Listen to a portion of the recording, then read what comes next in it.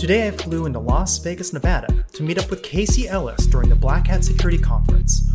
We discussed his background in information security, how he got into bug bounties, starting the very first crowdsourced vulnerability assessment company, BugCrowd, how the industry evolved, and what BugCrowd did to change the economics of finding bugs. We also discussed entrepreneurship, mentoring, and what it feels like to be vulnerable. And with that, enjoy this conversation with Casey Ellis.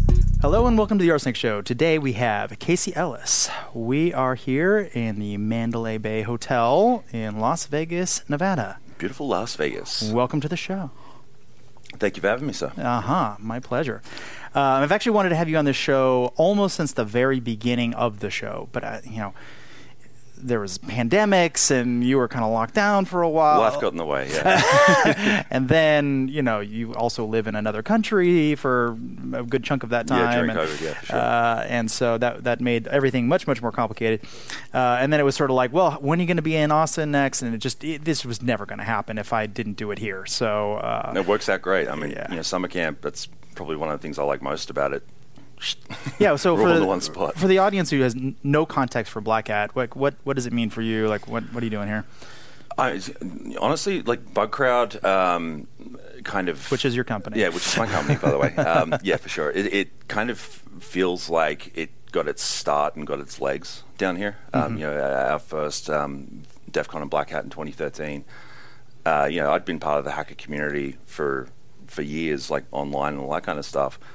But, I'd never actually been here before.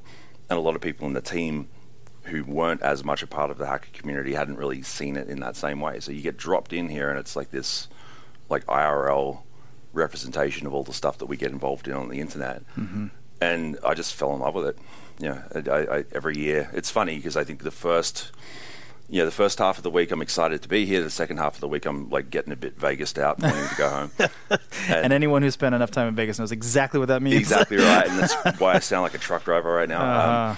But the back half of the year, it's like, okay, that was intense. But then Christmas rolls around, and I start to like pine for summer camp again because it's family. You know what I mean? Like this is I think people that do what we do, there's a unique quirk to us that when we all get together, there's something special about it, and that's what I think happens here. I ran into somebody I hadn't seen, and I'm not exaggerating, probably at least 10 years, and I was like almost tearing up about seeing this guy. I'm like, I've been thinking about you. You kind of disappeared. He's like, I was just doing my other thing or whatever, and I'm like, it's so good to see these people. Yeah, 100%.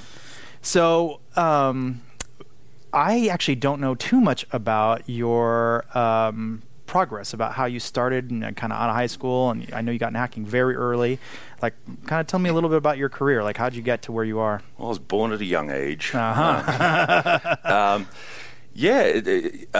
I think like career-wise, there's all sorts of different. Like my CV looks like someone fired a shotgun at a piece of paper. Like I've done so many different things, kind of prior to locking into this like cyber entrepreneur career path. Totally. I think that's kind of when I found out, like, oh, that's the thing that I do. That's the thing that I love. But prior to that, it was all sorts of different crap.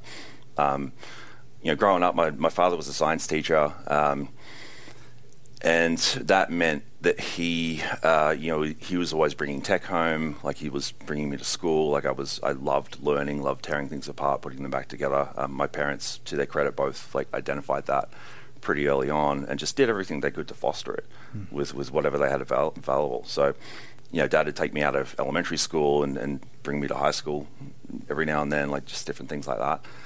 And, I think they kind of identified the hacker curiosity and all that kind of stuff in me pretty early on and just did everything they could to foster it. So that to me is kind of where it starts oftentimes. And not everyone is as lucky with that start as I was, but I definitely give them a lot of credit for that. Yeah. But yeah, like growing up, I think really what happened, tearing apart technology, putting it back together, born in the 80s, early 80s, so I'm part of the Oregon Trail generation, right? So we kind of, started school without computers and finished school with a cell phone. Mm-hmm. And that's kind of what happened at one point. Dad bought a computer home. I started, just tearing into it and, learning how to code, learning how to and get it to do things that it was meant to do. But I always had this instinct to try to get stuff to do what it wasn't meant to do. And where do you think that comes from? I don't know. Like, some of me puts it down to being Australian and, just coming from an old boy convict, right? Well, I don't know what my problem is then. Well, that's the thing. Maybe I'm part Australian. Not just an Australian thing, but yeah. I don't know. I think there's definitely wiring that comes into it, and I think that's helpful, and something that I see. With BugCrowd and this like enormous community, kind of what we do as a product, like that sort of neurodiversity that exists, I definitely think that applies to me as well. But I think as well, like the idea of just always kind of being fascinated by criminal creativity, but never wanting to commit crime myself, if that makes sense. Like wanting always, to, but being you're on it. Wanting to so bad, but knowing you don't want to go to jail. No, in the sense of like I don't want to hurt people. Yeah, true. You know what I mean? It's like this idea of like I actually kind of appreciate the way criminals get things done. It's the same as when you watch a crime show, like that sort of bent. Absolutely. But it kind of went a step beyond that, where it's like, no, I actually want to like try to figure out that stuff with my own hands, and try to find ways to use it. And oh crap, I can't actually do any of this stuff in the real world without committing a crime. That sucks. And that's like back to the career thing. Coming out of high school, didn't really know what I was going to do, and through high school, I presented on a TV show for a couple of years there. I played drums in bands for. I've been doing that pretty much since I was 15, but I was in a band for about 4.5 years. It was doing touring and all that kind of crap. So this is what I meant by the weird resume thing before. Yeah, right. And, of course, ending high school, it's like I've got no idea what I want to be when I grow up. Well, this job didn't really exist in the 80s. That's the thing. I mean, or 90s, or really even early 2000s, barely. Yeah. Yeah, so I was right, like when I finished high school was right on the cusp of that. It was 99. So, I'd actually been accepted to do, I was going to get into nuclear medicine. That was like the planned path, which is, I think, a funny little crossover as well, because it's the nerdy tech stuff, but then there's this like idea of wanting to find ways to help people. That was the thing that I kind of always had going on as well. And, went to university, took a gap year, which is what you do in Australia. Like we don't, switch states at the end of high school and call it done. We because we usually go to university in our hometown because it's like 5 major cities and that's it. So we all travel for a year and then start college after that. So I did that, did about 6 weeks of my degree, and I'm like, I don't know why I'm here. Like the only reason I'm doing this is because someone told me that I needed to do college after high school, and I can't apply myself to this if I don't believe in its purpose. So I dropped out and basically tripped over into a network engineering role. That's quite a trip. Yeah, well, a network engineering apprenticeship. So I had a friend who was an entrepreneur who'd started up a consultancy, and he, to his credit, and this is another kind of serendipitous thing that I'm very thankful for, he kind of called me out at one point and said, hey, like, you could probably do this. This is a really interesting space. You should come check it out. Do you want to be an intern? Blah, blah, blah. He changed your life. Yeah, literally. So there was that for a chunk of time, and the thing that happened in that job is I started hacking stuff because going back to the growing up part, like I'd been on BBS and IRC and like starting to really learn and network on exploitation, that kind of thing. I started to apply that in context of being a network engineer and realized that people actually need and want and value this type of work, which was when I realized that, oh, cool, I can think like a criminal and actually have a real job doing that. That was how I discovered pen testing, I guess. And that's, it kind of all went from there in a lot of ways. That's great. Yeah. So was pen testing related to your so you started learning networks. I'm sure you probably read like TCP/IP Illustrated or something like that. Maybe not that. And So you were starting down the path of like, okay, how do I not just build networks, but both protect them from outsiders, but also how would I break into them? I mean, is that kind of the progress? Yeah, I think that sums it up well. I think part of my own version of it is that the way that I apply system level thinking or gain system level insight to a thing is to tip it upside down and see what falls out. Right? So like, cool, here's how you build a network, here's how you do all these different things. Part of my instinct, kind of in order to understand what I'm doing better, is to just reverse all of the assumptions and see where the edges are, right? And I think that is that kind of process is a lot of what I consider hacking to be in a lot of different ways. So yeah, that's pretty much what I was doing. It's like, cool, learn how to, configure Active Directory, learn how to like administer a Unix system, deploy networks. Wireless was just starting to come in at the time, and I was fascinated by the security model, or the violations of a wired security model that wireless introduces. It's like you've got all of these assumptions that are kind of baked into things not being over the air that you've just gone and violated by adding wireless. Whoops, people didn't really think that part through. So, all these different things going on. And yeah, I think the builder and breaker mindset, for me, I don't really see them, like I talk about it as different mindsets a lot. I don't see them as necessarily being all that different, because for me, they're kind of the same thing, right? Yeah. Mm-hmm. I had kind of a similar epiphany about printers one day. It's probably more than 20 years ago now, but I was just thinking about printers. I'm like, printers have all these different ways to access them, and now it's like way worse than it was back then. But that you can get them, you put them on Wi-Fi. You can hook them to Ethernet. So now they're dual homed. They also have IR. They also have like serial ports, and then you can send them email. They actually reach out to an email server and ask, cloud printing, cloud printing, a webhook somewhere. There's like 30 different ways to access these things, and people just throw them right on the network. Everybody can just reach them. Yeah. So that's always been a very interesting attack vector for me. But I think that is very similar to what you're talking about with Wi-Fi. It's like Wi-Fi and a wired network. You have just done something completely different than you think you've done. Yeah. It's interesting. Yeah, and that same model, I mean, the thing that's fun about that, it's funny, it's only just occurring to me that's a similar assumption violation to, what we see a lot today, like kind of that version in my own kind of story. But, car hacking, right? Like the whole thing with connected vehicles. Like for years, you've had cars with a CAN bus inside, and the security model kind of relies on the idea of you not being in the car. If you're in the car, you trust it. If you're out, you're not. That's it, right? But then you go and put a head unit inside that vehicle and connect it off to the internet. All of a sudden, the internet's inside the car, and CAN bus was never designed for that. So you've got this like whoops moment. And that's the kind of thing that kind of kicked off in 2015 with Charlie and Chris. Yeah. And it's, that sort of thing's important. Like we see it now, industrial control systems, same problem. You've got a power plant that you want to put an internet connected sensor inside, or, COVID like drove a lot of this type of thing. It's like, people need to work from home. So how are we going to hook this thing up to the internet to facilitate that? Whoops, we forgot that it was never designed to do that. Same problem. Just repeated over and over and over again. And it's an interesting phenomena. I think a lot of again, kind of system level security issues kind of boil down to that. It's like, I didn't think anyone would do this.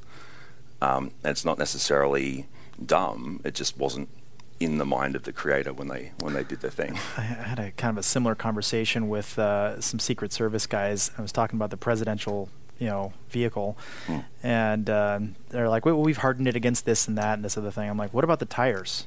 And they're looking at me, and I'm looking at them. I'm like, the tire sensors. Yeah, you can break in through the tire sensor monitors. And they started kind of freaking out. They're like, okay, but and then what would you do? Because theoretically that should, yes, that's terrible, but that should be all you would be able to do is just break in. I'm like, well, I have the ability to lock the doors, right? Like, yeah, now the president's safe is what they're thinking. I'm like, but I could also turn on the heaters, right? And then I can just cook them, right? And they're looking at me, and I'm looking at them, and they're like, okay, we're going to go make some changes. And it's not to pound on automotive too much, because this happens everywhere. But there was a fun thing, I think Semi Kamkar pointed out, that airbags have a EOL command that you can send them over the CAN bus, which actually detonates the airbag.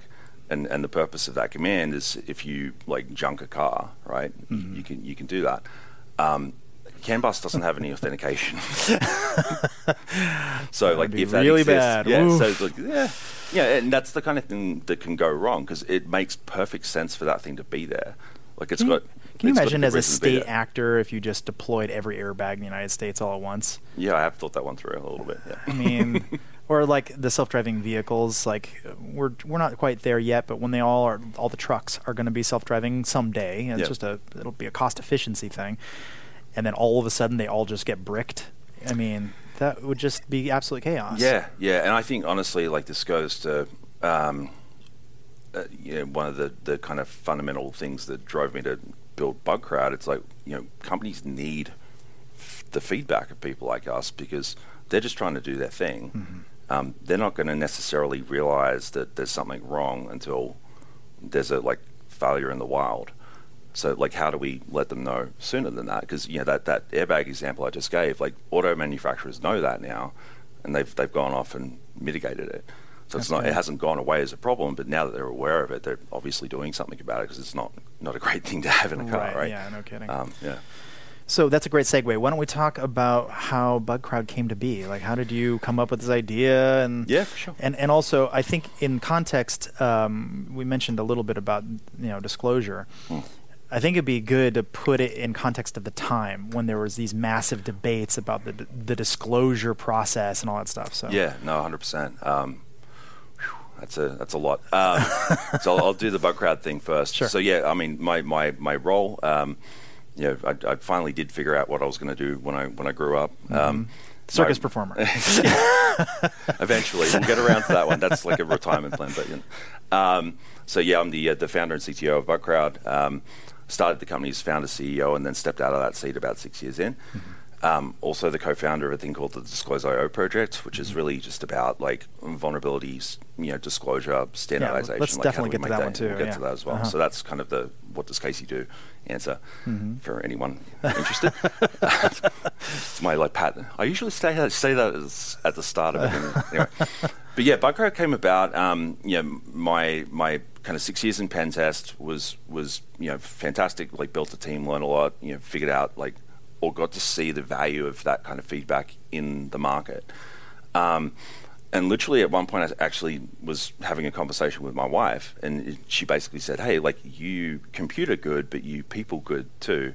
I don't think you realize that not everyone can do that. It's a rare skill. Yeah. And I'm like, what? I thought everyone could. So she was suggesting that I go off to the dark side, so to speak, and get a job in sales and solution architecture, that kind of thing.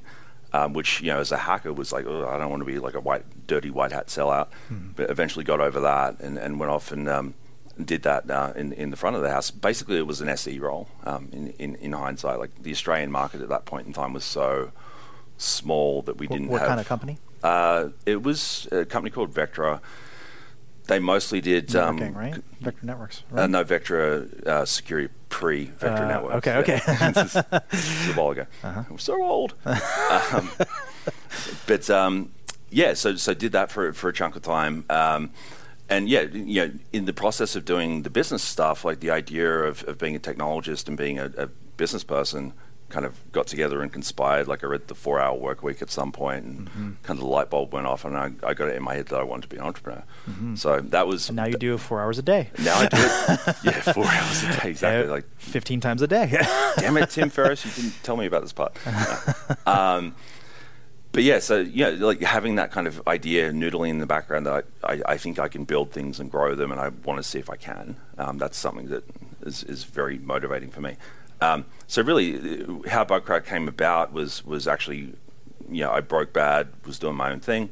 I was running a pen test consultancy, and there was two problems that I wanted to solve. The first was to really change the operating environment for hackers just in general, and that is a lot of what BugCrowd's done, but it's a lot of what happens in Disclose.io from a broader policy influence standpoint. But the other, which was more commercial, is this idea that one person being paid by the hour can never be counted on to outsmart all of the potential things that can go wrong, and then all of the creativity, all of the different motivations, all of the incentive that exists in bad guy land. There's a crowd here, there's one person here, they're going to eventually fail because of the math. And it bothered me. It's that's we're screwed. As an internet where I want to double click on that one real quick. I've heard this before. Jeremiah Grossman talks about this a lot. Yeah, he's we actually did tests very similar to what you're talking about. We'd have small groups of people against large groups of people, and they were just roll of the dice. It wasn't like we intentionally chose good people on one side or the other, right? And every time the team that was slightly larger would win. It was not a matter of intellect. It was a matter of horsepower. I think it's horsepower, but I also think it's diversity. Yeah. When a person finds a vulnerability, one of the ways I describe what we've built at BugCrowd on the connection side, it's like Match.com for people that break computers. Because, I actually think it's a really good, it makes people laugh, which is fun. Right? But it's a really good analog because, when you think about a dating website, like the idea of romantic potential, it could happen, but you don't know for sure. And, the job of a service like that is to maximize the probability of that happening when it recommends a match. I think it's similar with vulnerability discovery because, you're pretty sure there's bugs in there. You don't know for sure, otherwise you wouldn't be talking to us in the first place.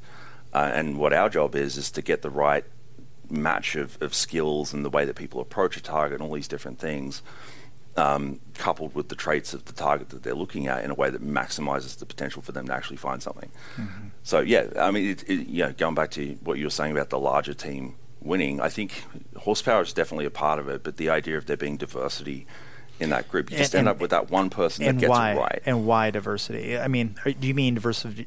I think what you mean is diversity of, I know how to do a web app, I know how to do a network, and you get those two people talking together, and they can find things that they wouldn't be able to find independently. Yeah, there's that. I definitely technology diversity in terms of context and skills and experience and all those different things. I actually do think diversity in the way that it's talked about today factors in DEI as well. Specifically. Yeah, women think about risk in most of the time in a way that's fundamentally different to men, as an example. And as a guy, I can never fully understand that. I can look at it and say, oh, that's a thing, but I can't necessarily step into those shoes, right? And I think that same thing applies across all sorts of different groups. The reason it's important is that that's how software is built.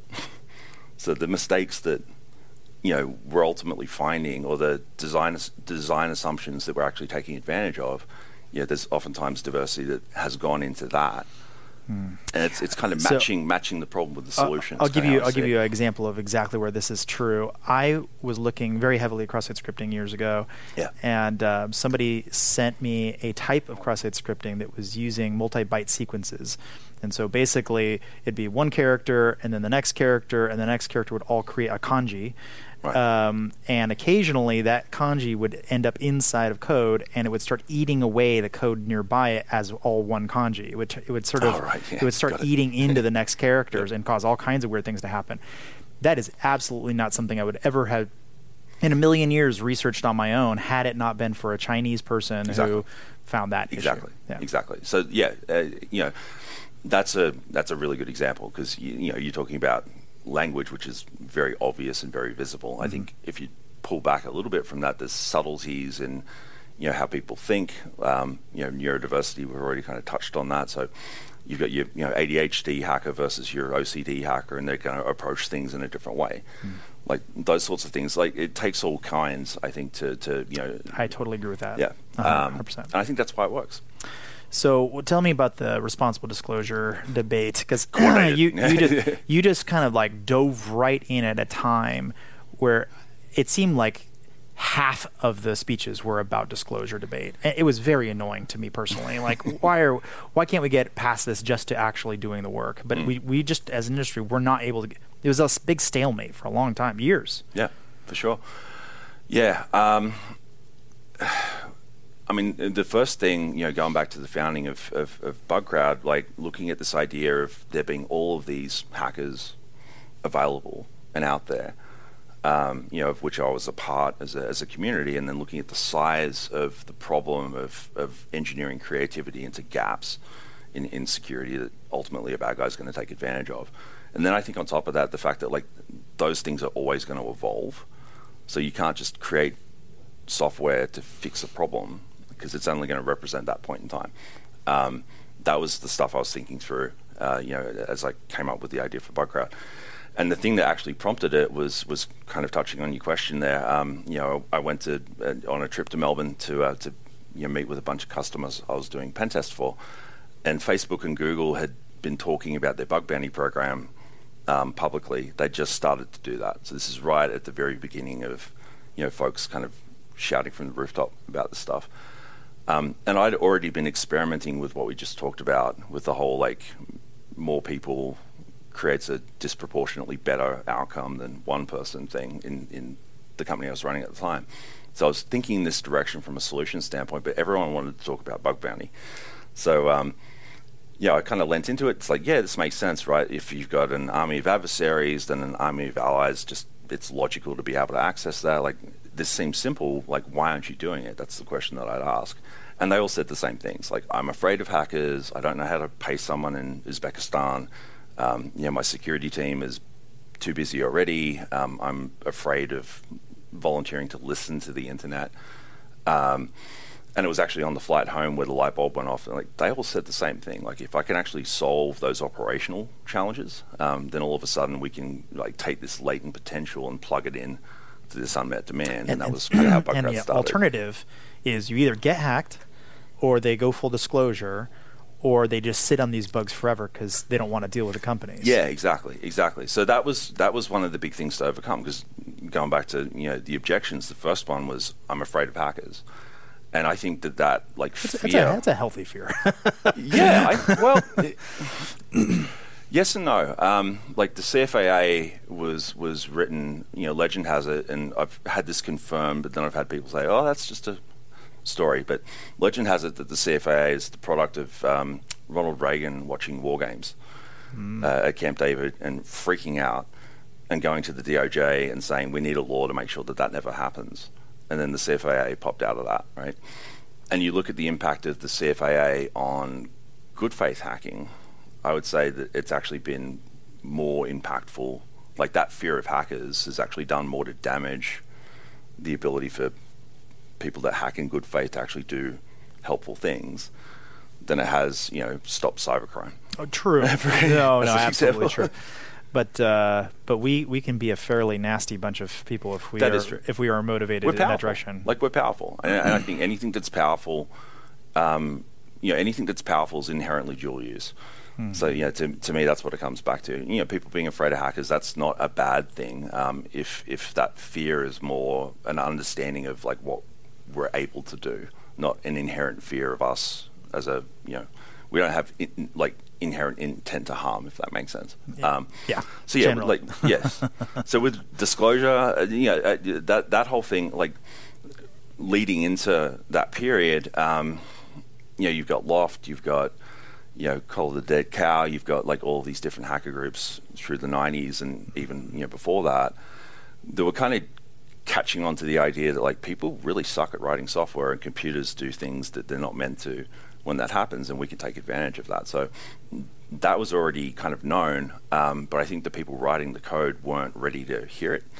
And this is where you end up with these massive debates about, or these massive kind of arguments. When someone tries to disclose a vulnerability, it's basically someone coming in and calling your baby ugly, and if you're not prepared to hear that, that's confronting, right? I think that's kind of the genesis of why there was so much friction and why this blew up into such a big thing in the first place. And it kind of carries forward today, honestly. We still see that all the time. It's not a solved problem, but it's something that I think people are talking about openly now. So solving it when it happens is a lot quicker. So walk me through what a typical bug bounty program, sort of soup to nuts, to actually getting and paying for vulns. How does that whole process kind of work? Yeah, for sure. A bug bounty. Well, first thing there is bug bounty means a lot of different things to a lot of different people at this point in time. When I say that term, what I'm thinking as I say it is basically a vulnerability disclosure program with rewards on top, which is the NIST 853-5 definition, and which we helped write. That worked out well. But the idea of a VDP is basically going out to the open internet and saying, hey, if you see something, let me know. And this is how to do that, and this is how I'll react. It's neighborhood watch for the internet. A bug bounty is when you say, if you see something and say something and I end up doing something, then I'll reward you for that. And that's kind of how that all came about. And that kind of public version of Bug Bounty is an interesting one because I think not many companies are actually ready to do that. I think everyone needs to have a vulnerable disclosure program. That disclosure program needs to have safe harbor so that hackers feel like they're not going to get their door kicked in if they try to help, like all that kind of stuff. At this point in history, that's just a part of being on the internet. Everyone should do that. But then the idea of saying, "Hey, we'll give you $50,000 if you shell us from the outside," you've got to be ready for that, because when you go out to the internet and say that, like, the internet responds, right? So to your question, what does the ramp to that look like? It's crawl, walk, run. It's actually getting the organization comfortable with the idea that, like, yeah, we screw up sometimes, and like, other people are going to find it, and our responsibility is to actually encourage that and act and learn. That's the first step, and I think that's actually oftentimes the hardest for organizations to take, because you have to admit failure, right? Like, personally, I think that transparency and humility in that sense is anti-fragile, it's resilient. So again, back to systems thinking, like, it's actually a logical way to do security.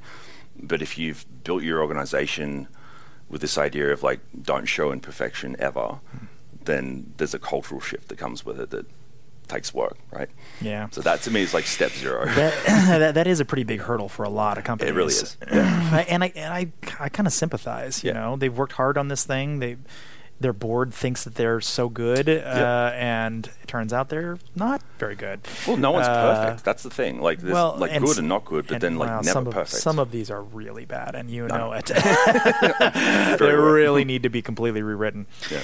That doesn't happen that often, though, I'll be honest. Like, in the probably thousands of apps I've looked at now, maybe even tens of thousands, I've only encountered maybe a couple dozen. I would say scrap the whole thing and literally start from scratch. Don't even save the photos. Just start over. Nuke it from over. Yeah, no, totally. Yeah, so like that's the first part, is actually making that shift, and that happens either because an organization has decided to do it, or they've been kind of forced to do it.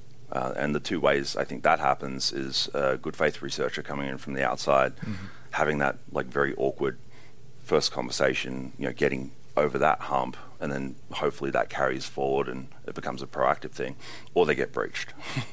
Like, something bad happens for real, and it's like, oh, okay, we do suck at this, we need help getting better at it. So that to me is step zero when it comes to disclosure, and then going from there, oftentimes what we'll do with customers is actually run a bug bounty program in private, and then kind of ramp that up over time. Once they feel like they're not going to get completely hosed, but also once they build out the ability to basically do stuff with the vulns they get sent, that's when you're ready to go public at that point in time. And that can take years, and I think for some organizations they actually never get there because they shouldn't. Like you talk about, like, a 100-year-old company that's been semi on the internet for 40 years. That's a lot of real estate, and getting that all ready to be able to receive this type of input from everyone in the form of a public bug bounty, that's probably not a great idea. Yeah, they probably just don't have enough staff to manage it. Yeah, exactly. So this is why we've got the other side of what we do as BugCrowd, which is more like crowdsourcing than it is disclosure. I actually try to distinguish the public version of what we do from the private one very sharply, because they look the same. So is that more like Bumble for Vuln than kind of, as opposed to Match.com, where they both are kind of... Yeah, so the public stuff actually doesn't have any matching involved. So you're literally just going out and saying, hey, internet, tell me stuff. So, like, matching doesn't come into play there. But the Bumble version, where I'm like, I want these types of, like, there's a specific cohort I want to do this type of testing. I want them to be extra trusted or extra vetted for whatever reason. Yeah, two dimensions there, really, is a lot of what it boils down to. Trust, which is a filter, and then skill, which kind of goes into traits, like how likely is romance, and that stuff we were talking about before. Trust has... We're really stretching this analogy. I know. I love it, though. It's love. Even screwed that up. No, it's a fun one. I think, a lot of my job as a founder and as an entrepreneur is to try to take really weird abstract stuff and give it to people that are hearing it for the first time and have them grok it. Right, so metaphor central. Okay, right, good. That's the thing. But we're doing it then. Yeah. But going back to the the private version of what we do, that's exactly right. Like that's where it's really about, who are the best people to look at this platform. Going back to what you asked about trust, like if we do a lot of government work. Sometimes there's clearances required. Sometimes there's geo restrictions. There's the fact that like we've got probably, I think, 500,000 or so people signed up on the platform at this point in time. Not everyone of them knows that you have to wear a suit and tie to work every now and then, right? And that's fine. But if we're working with a financial services company that expects, professionalism and a certain degree of, like, there's a decorum expectation. We don't want to screw that up for the hacker or for them or for us. And so, like, that's a part of what we know as well. Right. So there's all these different dimensions to that, and then there's the skill stuff that we talked about before. And so then they say these things are in scope, right? They'll say like these 20 websites I want to test it or whatever the scope looks like. The hackers then start. Like, what is their experience? What do the hackers do? Yeah, they look at in the private version, they'll get an invite. The invite will give them enough detail for them to decide whether or not they want to play, basically. And once it launches, like, they accept, because there's an invitation. There's going to be, in the suit and tie example, we expect you to. This is more like a pen test than it is like a disclosure. So, like, we expect you to adhere to NDA or whatever else it might be, and that's going to depend on the program, right? If they agree to all of that, then when it starts, they get the brief that tells them what the target is, and off they go from there. That's the very simple publicly addressable site version. We've got live hacking events happening all week down here in Vegas, where we've actually flown people in to do physical testing on stuff. So, like, that's targets, cool. Targets that you can't access across the internet. Well, give me an example of one. Cars. So we're not doing cars right now. So I can use that as an example. Sure. But yeah, like a vehicle is, you can't send them out to hackers and say, hey, can you test on this thing necessarily. Bringing people in to be able to look at it is easier. We've done automotive hacking events where it's been a prototype vehicle. So, like, this thing's going to be released next year. We actually don't want to let it out of the garage, so to speak. So to be able to actually control that intellectual property. And in cases like that, do you have them sign pretty strict non-disclosure agreements, I'd imagine? Yeah. And that, going back to what I said before, that becomes a condition of, and that's honestly trying to be respectful of disclosure principles as well. Because it's like, if you don't agree with that, that's okay. Like, you don't have to participate. And by the way, we actually understand why you're doing that, but that's really not what we're talking about and not what we're trying to get done here. We're just trying to get access to the right talent to make this thing safer, right? Totally. So yeah, and versions of that where we're connecting across the internet as well. It's not all like flying people around and doing physical stuff. There's a lot of different ways that happens, but that core idea of you get an invite, you accept it, when it starts, you get the brief, you go. That's pretty much how it works. Yeah. And then, so I find a vulnerability. Yep. I upload it into the system, and then what happens? Yeah, so at that point, what will happen, we've got a pretty large triage team. So one of the things that was really interesting early on that we learned was that, listening to the internet is hard. Like, crowdsourcing is incredibly effective at finding new things, but it's inherently noisy as well. So, like, what do you do about that noise? This is unstructured data. They're just yeah, well, and then there's that. I mean, there's a whole, like, on the platform side, there's a lot from a data structuring standpoint. Like, everything goes into a graph. We've got data pipelines that apply ML to clean things up, and, like, there's all sorts of fancy stuff happening under the hood. Cool. But a part of it is actually informed by this ASE team, we call them, which is a bit of a white hat nod, I think. And they ultimately operate as translators, because one of the things that we noticed early on is that, like, not only do we have two groups of people that don't have a rich history of understanding each other, so we might need to help with that part. Like, if you got a kid who's Pakistani and English is a second language trying to speak to a company in Menlo Park, you might have a problem there.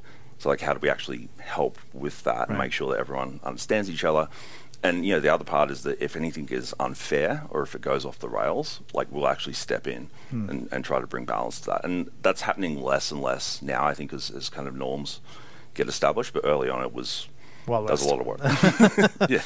Well, just as you were talking about this graph in the back end, I bet you could pull some pretty interesting metrics on the kinds of things that get found, the kinds of people who tend to find things, sort of the marriage between what the data looks like beforehand. There's that romance analogy again, Robert. And actually predict the likelihood of finding vulnerabilities ahead of time. Yeah. Yeah. Interesting. Are you trying to produce any of that data like publicly? All tech stacks too. So this is not just a web thing. Of course. Like, we've been really in embedded security, mobile security. We've actually been doing ML and AI testing since 2018. Like OpenAI as a customer, and I feel like ChatGPT's kind of dumped this idea of... I should probably tell you about all the stuff I'm finding, but... You should. No, you absolutely should, because they'll pay you for that, and they actually want to hear it, right? Yeah, sure. But, there's... Like, technology is always evolving, and that's a part of what I love about wading through the data that we've got. You've basically got an answer to the question, like, what is a bug actually worth? Which is a hard question to solve and actually informs a lot of things upstream. So that's the thing I like most about our data set. And to your question before, we publish that stuff a lot. Oh, good. I have not seen that. That's great. So you mentioned earlier about the difficulty of getting money from this company to somebody in Uzbekistan or wherever, right? Some crazy place. I mean, I'm assuming everybody just is a kind of a 1099 and trying to work through some sort of like independent consultant relationship with you. But what about people who just really want to get paid in Bitcoin or something and want to be fully anonymous? Like Yeah. So, I mean, at this point, I'll call out the fact that we also do. So there's basically 3 engagement models: pay for effort, pay for task, and pay for success. So pay for effort is hourly, pay for task is complete the thing, pay for success is what we were just talking about, like the bug bounty model, as people think about it. Yep. So that there are different ways to get paid, and I think when people sign up and they want to do something that looks more like traditional pen testing, go through this methodology sense, that's one of the ways that that engagement model looks quite different as well. So we're talking a lot about bug bounty here, but there's a ton of stuff that goes on. We are, and that's fair. But I think how people get paid is, I think that makes a lot of people nervous. 100%. Yeah. We support. I mean, it's so building out a marketplace is.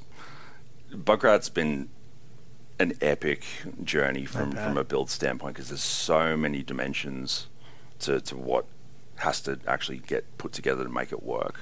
The concept on the outside looks quite simple, but when you scratch the paint off, it's like, whoa, there's a lot there.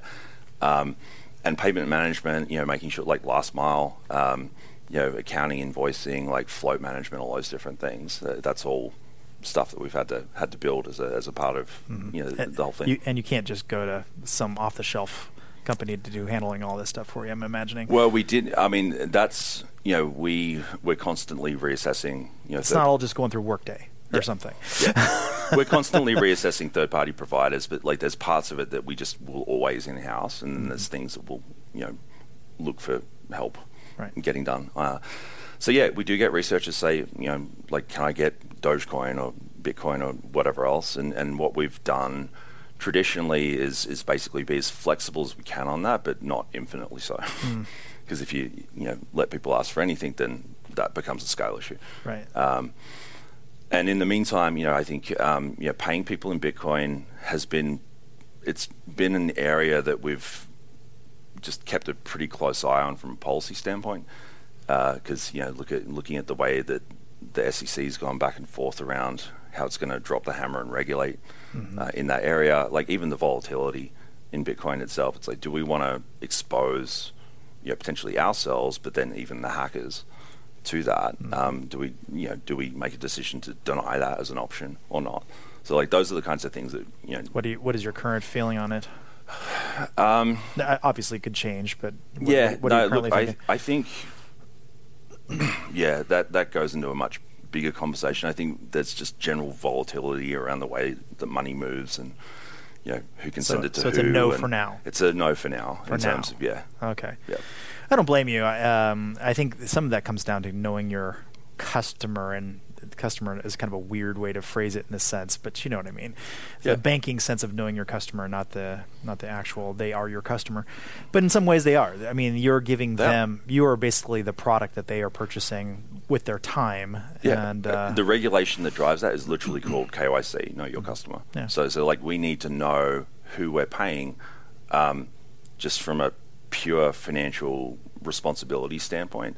But then there's a layer on top of that, which is like OFAC and SDN and different things like that, where we need to make sure we're not paying someone in a part of the world where, as an American company, we're not allowed to pay them, or if they're connected to a terrorist organization, like all that kind of stuff. So like those are all things that you've got to factor in building something like this. And the interesting thing that I've gotten to see over 10 years is that it's actually quite fluid, right? Like you look at like the parts of the world that you could pay without a problem 10 years ago versus today, like they're very different. And I would expect, my feeling is that the shifts in that kind of setup are likely to become more fluid over time, just given what all's happening in the world. So we've got to factor that in.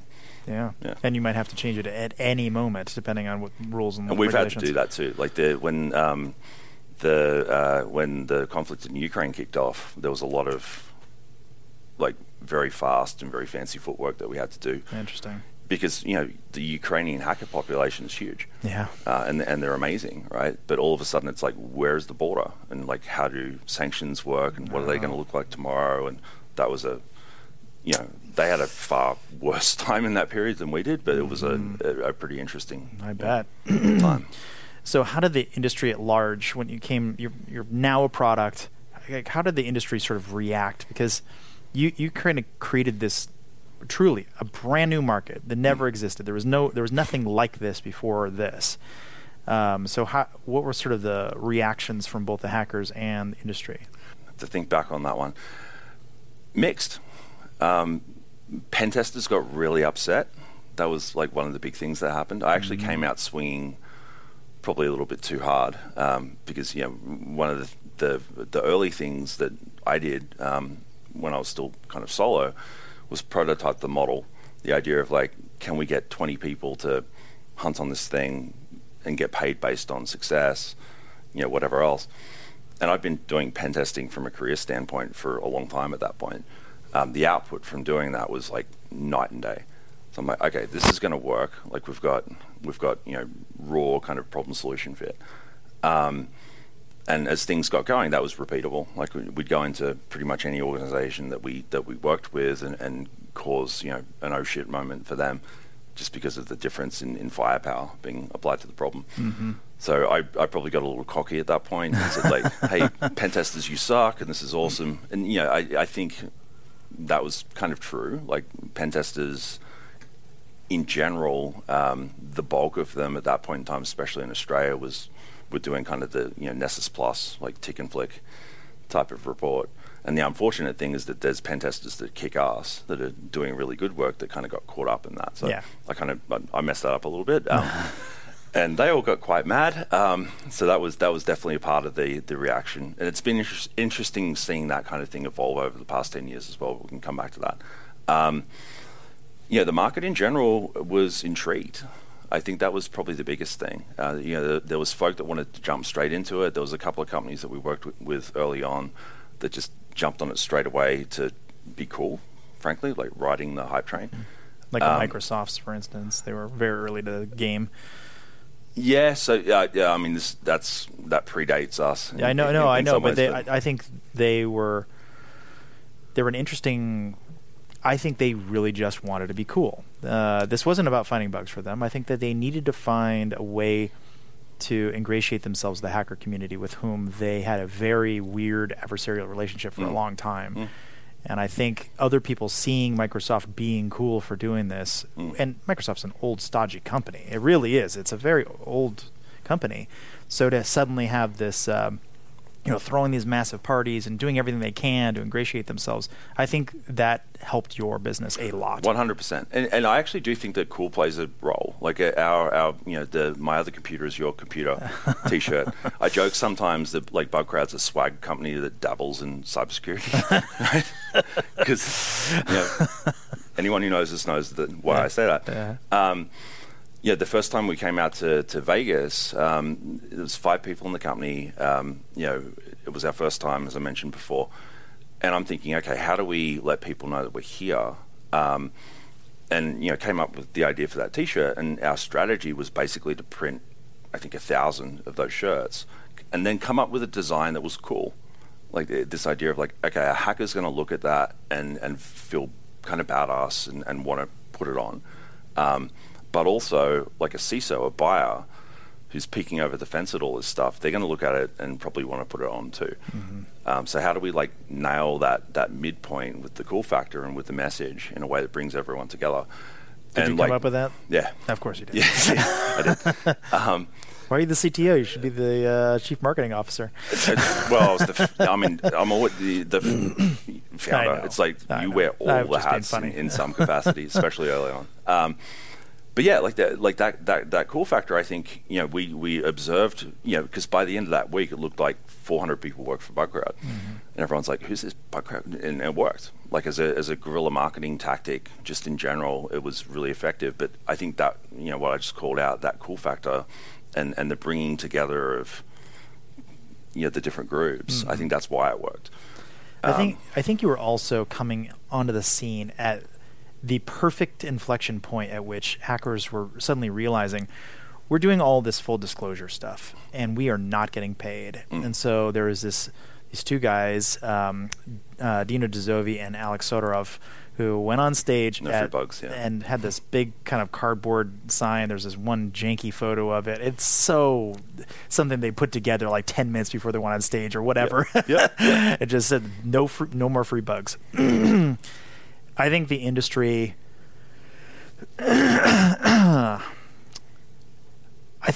didn't know what to do with that at first. Yeah. They're like, conceptually we don't think that our time and energy should be fully wasted. We should be paid for what we're doing. But how? Like, how is that going to work? Well, and what is it worth? But are we going to extort them? Yeah. Like, because that was really what, I think that was what everyone was saying. I guess we're just going to have to extort everybody to get paid. Yeah. Like the other thing that just sprang to mind as you were saying that, this is all like these kind of very early prototypes and whatnot. That was 2012. First time we landed in the US was April 2013, which was the same month that Snowden did his thing.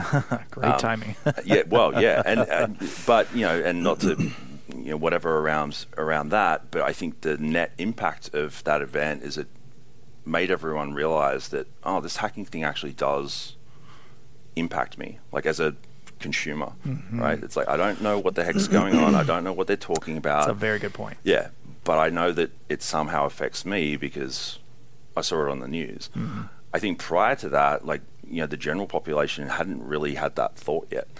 And I do think that a lot of the, what we see now, which is basically consumer pressure driving security in a lot of ways, or at least the appearance of security, started then, right? Prior to that, no one cared. It's That's like absolutely true. People like you and me, like screaming from a street corner, trying to get people to like do a better job. And like sometimes you'd find someone that wanted to, and you could work with them, but for the better part, people just didn't care. So I think that's been, from an industry standpoint in general, in a way that affects everyone, not just hackers or companies or whatever. It's like the whole thing. I think that, and to a lesser extent, OPM were the 2 big ones. And Snowden was really bad, but it was sort of like kind of theoretically really bad. But OPM, on the other hand, that affected every government worker, and they're like, what? 100%. So I've got a narrative arc around this. It's like 2013, Snowden, hacking happens. 2014 was the year of the retail credit card breach. So 60% of the US gets its card replaced. Hacking happens to me. 2015 was OPM. It was also Ashley Madison. So like hacking happens to me, and it hurts. I can't ensure that. Right. 2016 election stuff, roll it forward. All of a sudden you've got COVID, and hacking is my risk is determined by my 5-year-old because I work from home now. It's just gotten progressively crazier ever since then. And I think that sort of snowballing awareness and that snowballing understanding, because you're right, 2013 with Snowden was a nascent, theoretical thing, but it became progressively more real. Mm-hmm. Like the Colonial Pipeline attack. I can't put gas in my car because of hackers. As someone not in our space, you're getting an education pretty quickly with an event like that, and it's just continued to mount up. So, never being one to want a trash fire to go to waste. I think I actually do give that phenomena a lot of credit for where we all are today. Absolutely, and we'd been talking about it for at least a decade, or maybe even longer than that. That there's going to be these digital Pearl Harbor event where everyone's going to know because it's going to impact them. And we never really reached that point where it was truly a groundswell. The entire nation needs to do something today. But we've had a lot of little, very bad things happen, and progressively, it seems like they're both worse and happening more often. Yep. Because when I was getting started, it was all theoretical. Could this happen? Yeah, I think maybe. Yeah. We talk about taking down massive things. People would write books taking down how to own a continent or whatever. It's all theory. But then all of a sudden it started happening on a pretty regular cadence. So I think that helps. For sure. And coming back to how did hackers react to BugCrowd and how did the market react to BugCrowd? For me that timing was 50% foresight on my part and 50% just pure serendipity. Great timing. You know what I mean? It just worked out. Right time, right place. And to the credit of everyone who was involved in those early days of BugCrowd, we became aware of that very quickly and kind of put our sails up to ride that tailwind. So, the idea that the market in general is becoming more and more aware, let's help it do that. And then let's, at the same time as we're doing that with the buyer, teach the hacker that they are actually a part of that. And going back to what you were saying before, I think the no free bugs thing, we didn't know how valuable, we knew what we were doing was valuable back in the day. We just didn't know how to articulate that value. And I don't think we felt confident enough to actually ask, pre-2013. So that's definitely different. You come down here to Vegas and there's however many 70,000 hackers in the desert right now, which to me is testament to the fact that we've figured it out at this point in time. 105 degrees and you got a lot of guys in black t-shirts. And honestly, it's in a talk that I give, pre-2013, rip good times in some ways, because I think cybersecurity becoming commercially viable and then gradually maturing over the past decade. It's created a lot of opportunity. It's created improvement in different areas and defense and whatever else. I do sometimes miss when it was just for the lols. Me too. Me too. It's been very heavily commercialized. So this is a nice segue. I get the impression that before BugCrowd existed, we had a very small market for security. The entire security market was very tiny, and that wasn't just because there weren't many vendors in the space. People just didn't believe that they were vulnerable. It was guys like me out there saying I'm finding cross-site scripting everywhere, and a bunch of other guys in the forum we're finding cross-site scripting, SQL injection, command injection, everywhere, and we just keep posting about it on our full disclosure forum. And there's a bunch of other people doing this. There's a full disclosure mailing list, etc. Trying to educate people that this is happening everywhere. This is not just one or two small companies, but yet the market was still very small, very small. Then you came, and so then there was the DAST companies out there, and they were okay, we're going to commercialize on the few people who understand this. There's some companies that are getting it. They had hundreds of customers, not thousands, hundreds of customers. And then you came along, and I think what ended up happening is kind of a dual effect. First of all, the number of vulns was suddenly expanded tremendously. So there wasn't just the 20 or so. The knowledge of them, yeah. Well, yes, correct. Yeah, suddenly the finding of them became doable, and it was so pervasive. Every company is finding many, many of them. So that opened the aperture of the scope of the problem. But then, dually, it seemed like there was suddenly a race to the bottom. You made it much cheaper to get these vulns found than ever before, because before DAST companies, it was manual penetration testing. This is custom. These are very skilled people, very rare skilled people. Then DAST, now you have automation. You can reduce the costs. You can scale this thing out, and you somehow managed to even bring it further down. So I'm curious to see from your perspective. This is my perception. Yeah, no. I'm curious to see what you how you see that whole thing. Security is fundamentally a design problem in terms of it needing to be simple. It's a marketing problem in terms of it needing to be obvious. And then it's an economics problem. Forgive the trip over there. Economics problem, there you go. In the sense that people don't put bars on the windows of their house unless they realize they're in a bad neighborhood. Why would you do that? Why would you go to the expense of the internet that you're always in a bad neighborhood? Yeah, well, that comes back to the marketing problem. They don't know that. Yeah. Right. So this economics piece, I think, a big part of why I kind of came out swinging against pen test the way I did, back in the day was, looking at companies that were paying $100 a day to people somewhere in the world, marking it up to $2,500 a day out to the street, and everyone walking away from that happy. That's a supply demand imbalance. Something's very badly wrong with that market if everyone's walking away from that deal with a smile on their face. And part of the problem, this actually was a big catalyst for starting BugCrowd as well. I was looking at that and thinking, okay, who's losing? Because they're all winning. The buyer, the pen test company, and the contractor are all winning out of this. So someone has to be losing here, because the thing that they're buying is not actually getting done. And it's the user. It's literally the user. It's everybody else. It's like everybody else, right? Yeah. And I'm like, I want to call bullshit on that.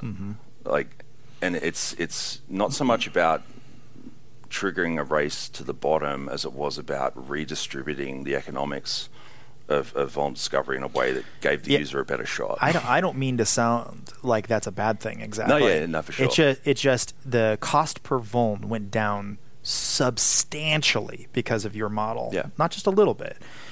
But I think that ended up causing another ripple, which was, now we know that companies aren't worth nearly as much as they think they are. They have sort of this unrealized loss that they just haven't actually accounted for yet.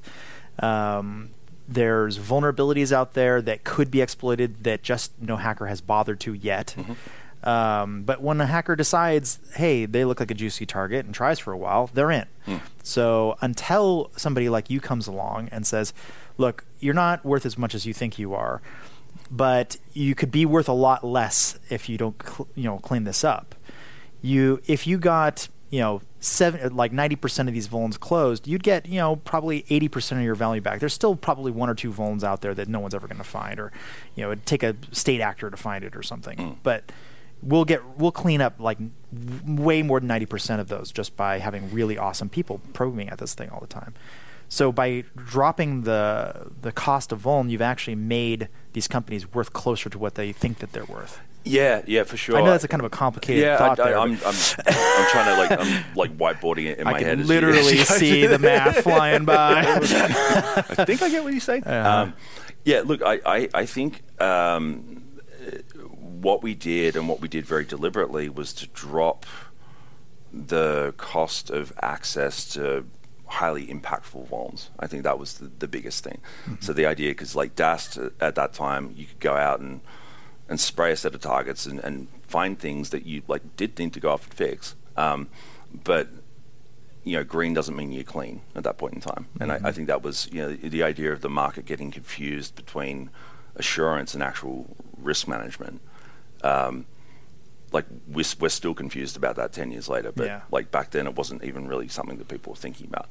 So the idea of saying, cool, I've checked and I found nothing. Absence is proof. It's proof of absence. Job done. Right. We basically came in and said, "Sorry, you missed some stuff," and we drastically reduced the cost and improved the probability of success in that and particular made exercise. everyone safer in the process. Yeah, and kind of, I mean, part of what was cool about that step was having the market realize, like, oh, we suck at this. Like, we're actually really bad at this. Because I think leading into that, there was quite a bit of hubris. From a security standpoint, and like, this is like in the really early days of AppSec even, and that kind of thinking.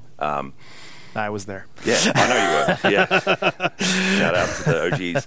But like, yeah, that idea that like, oh, we have to, because you and I were out there trying to tell people, but I think what BugCrowd and ultimately the space that we ended up starting demonstrated is that, or gave the market the ability to receive, was a demonstration of the fact that it's true.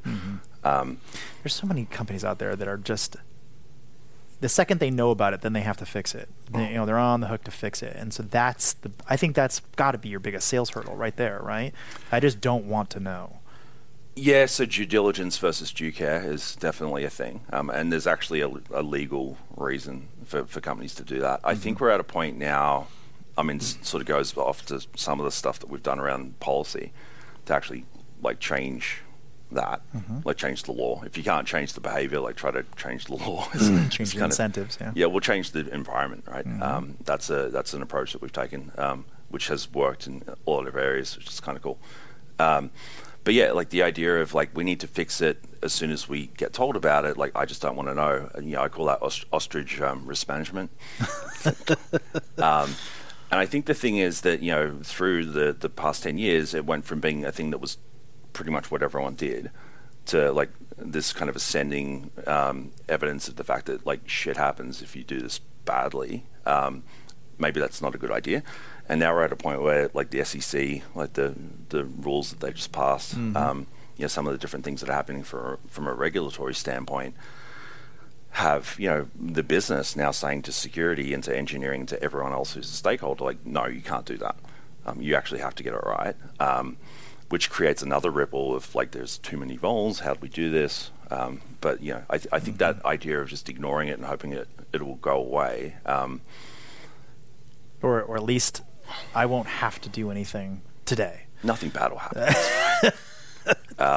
It's very silly, but I see it very frequently. Yeah, it's interesting to hear you say that because like I feel maybe I've got bias because of the kind of you're just definitely confirmation bias. Yeah, 100%. Yeah. Or survivor bias, or I don't know what it is. Something. Sort of bias. Yeah, I do feel like that one's getting. I mean, it's at the very least, it's an easier conversation to have. I found the idea like no, like you're actually. You have to deal with this stuff. The fact that you're ignoring it doesn't mean it's not going to be exploited. And if and when it's exploited, it doesn't mean that you're not going to be held to account for that. Yeah. Well, why don't we talk, since you mentioned a couple times the policy stuff, I'd love to hear what you're doing in that space. Yeah, all sorts of stuff. Part of the goal of starting BugCrowd was to change the operating environment for hackers, as I mentioned before. And that quickly became a thing that involved trying to change the law, like seeing the CFAA get rewritten. Ultimately, is the goal. But in the last to what end? What do you want to do to it? I'd tip it upside down. So the idea of you have to break it. No, well, actually, you must steal. So the proposal we put into Senate Justice in 2019 is actually pretty much smack on. They did use it, and there was a ton of other stuff that went into it. But it's pretty much bang on with the charging rule guideline changes they released at the beginning of last year, I think it was. And it's basically saying, previously the CFAA was like, if you're doing a bad thing to a computer, you're automatically a felon, and you have to prove that you aren't, right? There's all sorts of things wrong with that. Yes. But if you flip it upside down, it's like, okay, if you do a bad thing, and you happen to have used a computer to do that, now you've violated CFAA. So it's that's great. Yeah, it's pretty simple as a fix. And it's halfway there. The charging rule changes mean that basically a prosecutor won't try a case unless you can demonstrate bad faith. So as a security researcher, if you don't steal stuff and break things and commit any kind of traditional crime, then you've got no kind of demonstration of malintent, so you're not going to get prosecuted on CFA. I am not a lawyer, by the way, No, all that other stuff yeah, I play on TV, but yeah, like those kind of changes are the ones that we've tried to push through because otherwise hackers are scared. Like we're chilled. Well, they should be scared. No, we shouldn't be scared. So no, we should be scared. I think we have every right to be scared. So I very closely, in fact, I think it was exactly 1 year ago, almost to the day, I had a conversation with Alex Romero, and we were talking about I know you weren't in this particular program, but the very first Hack the Pentagon program. We were, actually. Oh, you were? Yeah, that's when I met Roro. Oh, really? Okay. Okay, great. I did not know that. But effectively, the general found out that I went way outside of scope and wanted to roll me up, put me in jail. And later on, they changed the whole policy at the Pentagon to if you see something, say something policy. Yep. And that came from me and one other guy went too deep, I went too wide. Yep. But had it not been for that, there quite easily could have been someone going to jail. Could have been a guy like me. Yeah. And then similarly, I had another conversation. This is years ago with somebody at the White House. And I was talking about port scanning. I'm like, this is something that I should be able to do all day long as a researcher, no matter what. There should be no stopping me from doing this unless I'm intentionally flooding somebody. And even then, just stop at doing that specific thing. But I said, but I can't guarantee that I'm not going to go to jail. I can't guarantee I won't get sued out of existence. Like there's no legal protection for me at all. And you know what he told me? What? He said, it sucks to be first.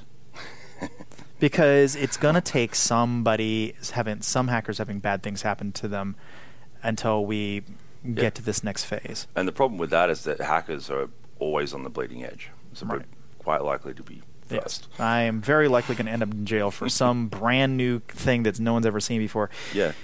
I think that whole piece and like shout out to Roro as one of the folk that were actually a part of like championing that decision within the Pentagon, and honestly the ripple effect that caused. Because there's been different examples of that, and he's like, him and I have been working on this kind of crap for years now. He's a dear friend. And an absolute legend and someone who deserves a lot of credit. He's like one of the actual superheroes. Yeah. He's actually 100%. Doing as good a thing as could be possibly done. And he's going to hate us saying all of this. Well, like, he can go to hell about that. But he's a good egg. So what do you want to do next? Is it more CFAA work, or is it? So I mean. So that CFAA in terms of changing the law, great. So Disclose.io was basically a project that kind of popped up adjacent to BugCrowd. We realized early on that lawyers don't really, lawyers aren't super comfortable when you ask them to write a policy that says, "Hey, internet, come and hack this company." I can't imagine why not. And nervous lawyers tend to get kind of verbose, right? So you end up with War and Peace, and it's all of this like jargon, blah blah blah blah blah. The problem that creates on the hacker side is that most hackers aren't lawyers. I think we've got a natural leaning towards being able to understand that stuff, but we're not lawyers most of the time. And a lot of folk aren't even English as a first language. So the risk of accidentally getting something wrong at that point in time, this is 2014, was like really, really high. So what we did was to basically take different kind of bits of prior art and start to actually codify it into an open source template that was simple, legally complete, and added this concept of legal safe harbor. So the idea of like, okay, against CFAA, you're authorized to conduct security testing against DMCA, you're authorized against circumvention, you're authorized against violation of terms of service, so you're not bumping into things like Aaron's Law. And we just think this is good, like you're doing a good thing. So like, how do you distill that into something that, an Indian hacker can read if they're not native to that? And maybe just read once, and it's always the same every single time. Yeah, so that was part of the goal as well. Yeah, 100%. Yeah. So that was the design goal. That became Disclose.io when we kind of merged it with what Berkeley was doing, Amit Elazari and the folk there. And that's kind of carried forward as this kind of skunkworks thing for basically innovation around vol disclosure, because it's a globally hard problem to solve. Like the stuff that BugCrowd does in terms of facilitating it is a massive piece of it, but it's only one part of the puzzle. So Disclose.io is like the rest of it, if that makes sense. And yeah, out of that, I think the goal for that is to see.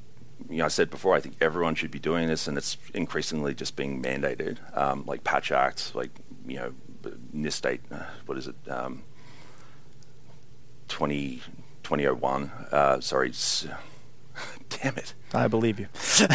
Binding Operational Directive 2001. Thank you. I had to right. picture it in my head. That forced all the federal government to do that. Like, there's all these different things that are coming down from the top saying you have to do this now. Election security, like the Disclose.io boilerplate ended up in the guidance for election security administrators heading into 2020. And one of the reasons that we were pushing on that was this idea that like the fundamental integrity of election systems is going to come into question. Mm-hmm. It needs to be as secure as we can make it, but we also need to be able to explain to the general public some of the things that we're using to do that. Neighborhood Watch for the internet is something a voter, even if they're non-technical, can kind of understand. Mm-hmm. So like there was all different things that went in. Are you saying I'm allowed to hack elections now? Yeah. Let's do it. In some places, yeah. And that was actually that's some of the most, like I'm proud of a lot of stuff that we've gotten to do with BugCrowd and with Disclose.io. That's probably the most impactful work I've been involved in. Just looking at, because that's like the consequences of screwing that up are pretty massive, and we got to help out with that. So so going forward with policy, seeing more people adopt VDPs, like getting more people involved in general. There's a new generation of hackers that understand communication and policy in a way that I just won't. Like I'm one of the cool kids, but we're kind of aging at this point in time and think about the world in a different way to them, and they need to start talking. Mm-hmm. So like encouraging that and promoting that. I think specifically state laws need to change. Like the CFAA stuff's great, but it's federal. So you've got 10th Amendment, and then you've got all the different state things that pop up. That needs a lot of cleanup here in North America. Working on stuff in Australia, the UK. That's never going to end. Right. But just in general, making it more favourable for people that hack in good faith to act as the internet's immune system. And to limit this kind of autoimmune deficiency that we've had, on the fear side, but also on the policy and regulation side. Like, let's work on that and try to get it solved. Mm-hmm. So, with regard to reducing the time to find vulnerabilities, I think AI is just the new hotness all over this conference and the last several months. So, first of all, what do you think about using AI in the bug bounty process, and then how might that affect you guys?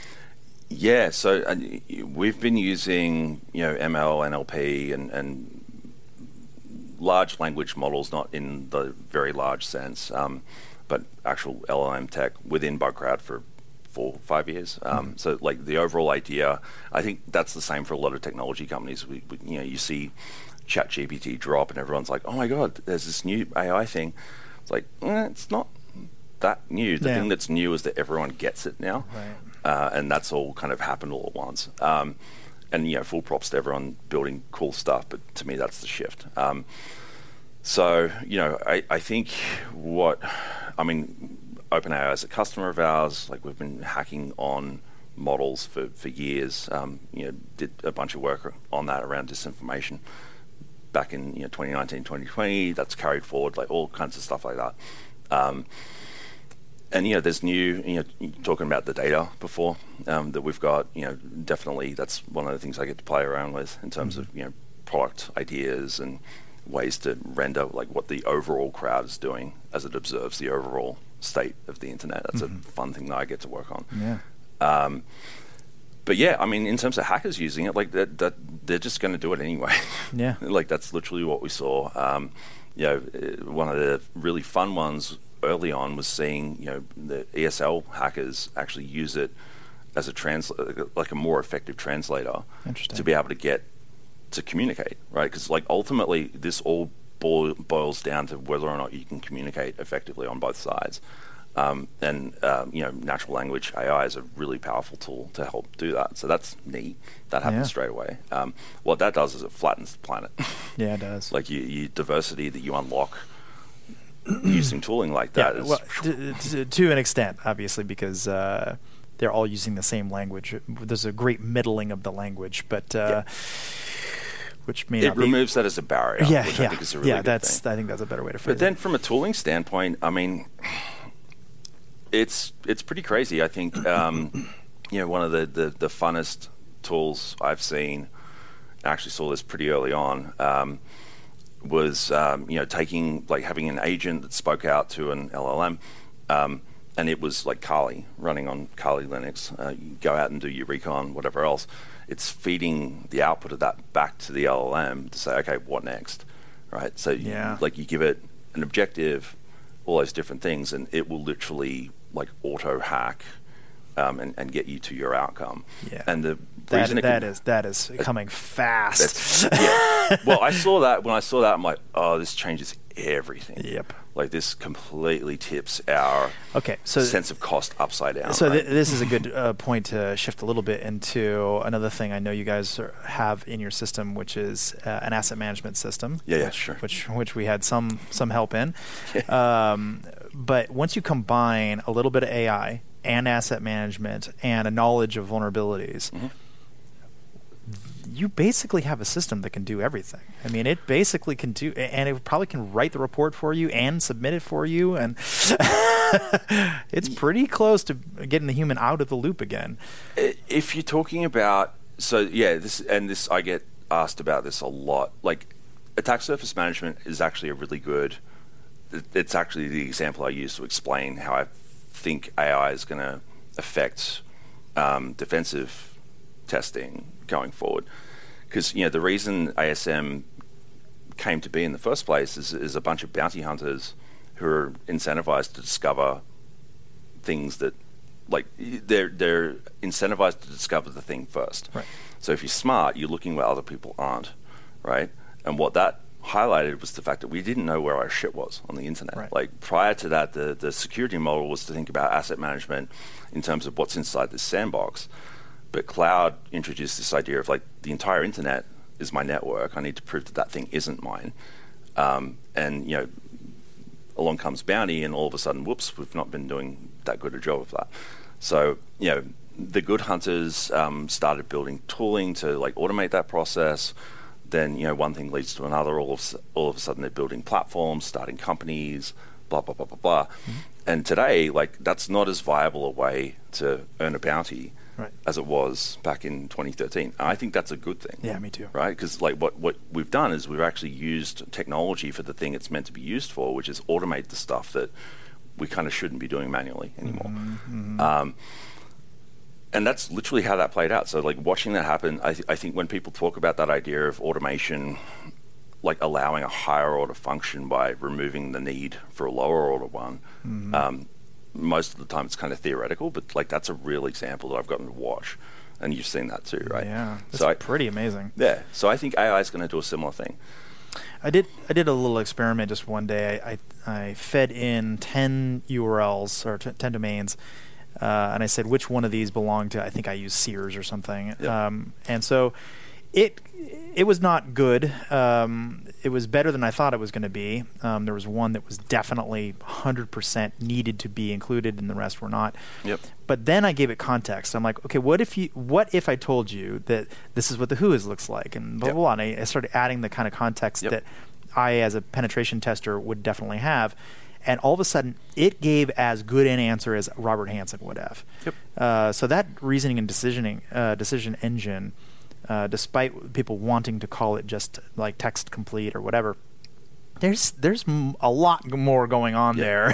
Yeah. And the way I think about it, because at the end of the day, it's still reliant on human input and human steering. Right. So, like, the way that I talk about automation in general, but I think this especially applies to AI in the hands of hackers. It's like the Iron Man suit, right? Like, the suit without the human is dumb, but the human without the suit is weaker than they could be. You put them together, and all of a sudden, cool things happen. And I think that's kind of how this works. Like, it's an incredibly powerful lever. The thing that's different about AI at this point in time is it's like the availability, like the access, and the time to. Well, and also the models have gotten a lot better. Well, and it's incredibly powerful. That was the other thing I was going to say. Like, as a tool, like, we haven't seen a step function shift in access to power like this before, and I think that probably breaks some linearities in my own thinking. But I think that kind of conceptual, the role of creativity, I think, obviously I'm biased towards saying this given the line of work I'm in, but I think it's true. Part of the reason for that is that, like, the adversary is creative. Like, when we're doing this stuff to try to find ways to keep them out, if we're successful in doing that, they don't just pack up and go home. Like, they innovate. They think of the next way to get past what we've done, and then there's this constant kind of cat and mouse game that goes on between adversary and defender. I think the main impact of AI is that it just speeds that up, like the iteration loop between the two sides. I see that speeding up. I was able to do probably 2 to 3 days worth of research in the middle of a presentation someone was giving that I was paying attention to and watching.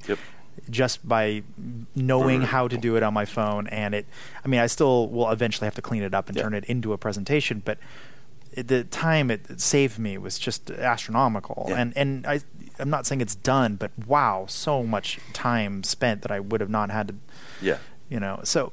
Yeah, so that to me is a pretty, so like that kind of the speed, the iterative loop between attack and defense, that's a wild card, because I can see that speeding up to the point where it breaks, and I actually can't get my head around what that might look like, which I get worried when I can't do that. But that's a thing that's like, I'm not quite sure there. I think we'll see auto-hacking systems that can hack stuff in sub-seconds. Yeah. Like, so you turn on the bug bounty program, and there's already a report sitting in your inbox within a fraction of a second. Yeah, I can see that. Happening. It's like, okay, if what they're finding and reporting gets dealt with, then what? And the only thing I think slowing it down is the reasoning engine itself might take us a couple of seconds. I think we're going to have a really hard time fixing everything as well. Oh yeah, like that's actually going to be the practical impact of that on that. Although you never know, space. maybe the AI systems will get better on the defensive side as well. I think so. Both on the auto remediation side, like the Red Shields of the world or whatever, it's web application firewalls, as well as on the actually going into your Git repository. I was talking with a company. It's very stealth. I think they're going to announce next week or something. They can do auto remediation straight through your Git repository, and they're confident that they can do it better than a person. So the thing I love about that, and this was actually a conversation I was having with people inside some of these companies at the end of last year, like open source supply chain, like the open source supply chain security problem isn't actually about finding the bugs; it's about fixing them. Right, like finding bugs in open source software is like shooting fish in a barrel. It's not hard. Helping a maintainer who powers half the internet in their spare time, that's the problem. So to be able to use AI to actually create leverage around that particular problem, that was one of the first things I thought of. Looking at this kind of text model that became available, it's like that's a really useful defensive tool, and we're going to eventually get around to doing that. So it sounds along the lines of what you're describing there, which is kind of cool. Yeah, very. And we're talking about using the tool. The other side is attacking it. Yeah. So, yes. Yeah. There's a lot of problems. Then there's that. Yeah, absolutely. Oof. I mean, I guess we could talk about that for a split second. What do you think of the biggest the biggest issues with LLMs in terms of their fragility or their defense? Bias is the main thing. And it's trained by human data, so there's always going to be bias. But working out what those biases are, and then how to handle them, how to disclose them, how to mitigate them if you need to, all that kind of thing. That's a scale problem. funny you mentioned that. I have done an interview with ChatGPT, which is not launched. My poor editor is having to pore over this thing because it's just very difficult to make it look like something because it's on a computer. And anyway, it's just a real pain in the ass from an editing perspective. Sorry, I was thinking you were saying I was interviewing someone from... No, but I'm literally ChatGPT. Right. I mean, he was narrating it for me, so that's another reason he has to edit it because I'm sure he messed up stuff, so he has to re-record his audio. But one of the things we got to admit is that it's very biased, and so even it knows that it's got biases. Yep. And so I think that's certainly one of them. But I think also the fidelity of the models themselves. Also, hallucinations are a big problem. Yeah. I talked to the guys at the Pentagon. They're like, how are we going to use this thing if it's just daydreaming? It's just very dangerous. Well, yeah, and that goes into that actually, I mean, to me, that's the responsibility of the user in some ways as well. Like you're talking about before, how you used it for hacking stuff, and you're going to have to go research, and how you're going to have to go back and clean that up. Mm-hmm. Like ultimately, it's your work product, not the AI's. Yeah, that's right. And I think that's where, like, the whole hallucination thing's interesting because, yeah, for sure, if there's things that are making it break, then you need to fix those. But part of what I don't like about how much people freak out about that as a problem is that it sort of implies that we've just handed off things to the AI to do. It will happen, my friend. I know it will, but to me, that's the, when I, if I'm ever having night sweats about AI, it's usually that. Yeah. It's the idea of just delegating 100% autonomy to, like, we shouldn't do that. Well, we definitely know Ukraine has already put kill decisions in AI. It's narrow AI. It's not large language models. It's not generating new things. So it's a little bit easier to kind of contain and make sure it's going to do approximately exactly the right thing, or is close enough that it's not a terrible problem. But a second you have something like creating something from scratch and thinking this is the way it needs to be done, that's where hallucinations become a real problem. No, totally. I definitely agree with that. Yeah. So I think we talked about the perception on the company side, but I kind of am curious. Do you have any like anecdotes from the hacker side? Like, how has their life changed? I get the impression you've created like a cottage industry that they just didn't exist, not just because there was no method to do this before, but like no one ever really had a job where they could just sit at home and hack halfway across the world a company they've have no relationship whatsoever with. Yeah. And make money. Yeah. And sometimes good money. And not go to jail. Yeah. I love that question. Like some of I get kind of the warm fuzzies thinking about that because it's a thing that happens every now and then. Someone will just reach out and say thank you, and they'll tell me that story, like unprompted. And it's like seriously one of my favorite things about doing this. Well, it's kind of like mini entrepreneurship. Yeah, it literally is. And like every, I have an expression: every bug's a startup. And it's partly because like as a bug bounty hunter or as an independent hacker, you are creating a small business. So, part of what we try to teach alongside offensive security skills is like business. Like how do you, conduct yourself in a way that's going to help you do more with your client? Like how do you do the tax thing? How do you, because if you got a 17-year-old, like they've never thought any of that through. Right. They're just thinking about breaking computers. Right. I guess I never thought about this. On occasion, do they actually get hired by these companies? Yeah. They start their own companies. They will get hired. They'll do all sorts of things. Wow. Yeah, it's pretty amazing. And I actually do look at that in terms of like the crowd itself. I hate it when some platforms talk about we have X million hackers. I'm like, no, you don't. You've got X million people signed up. And also, no, you don't, because they're not yours.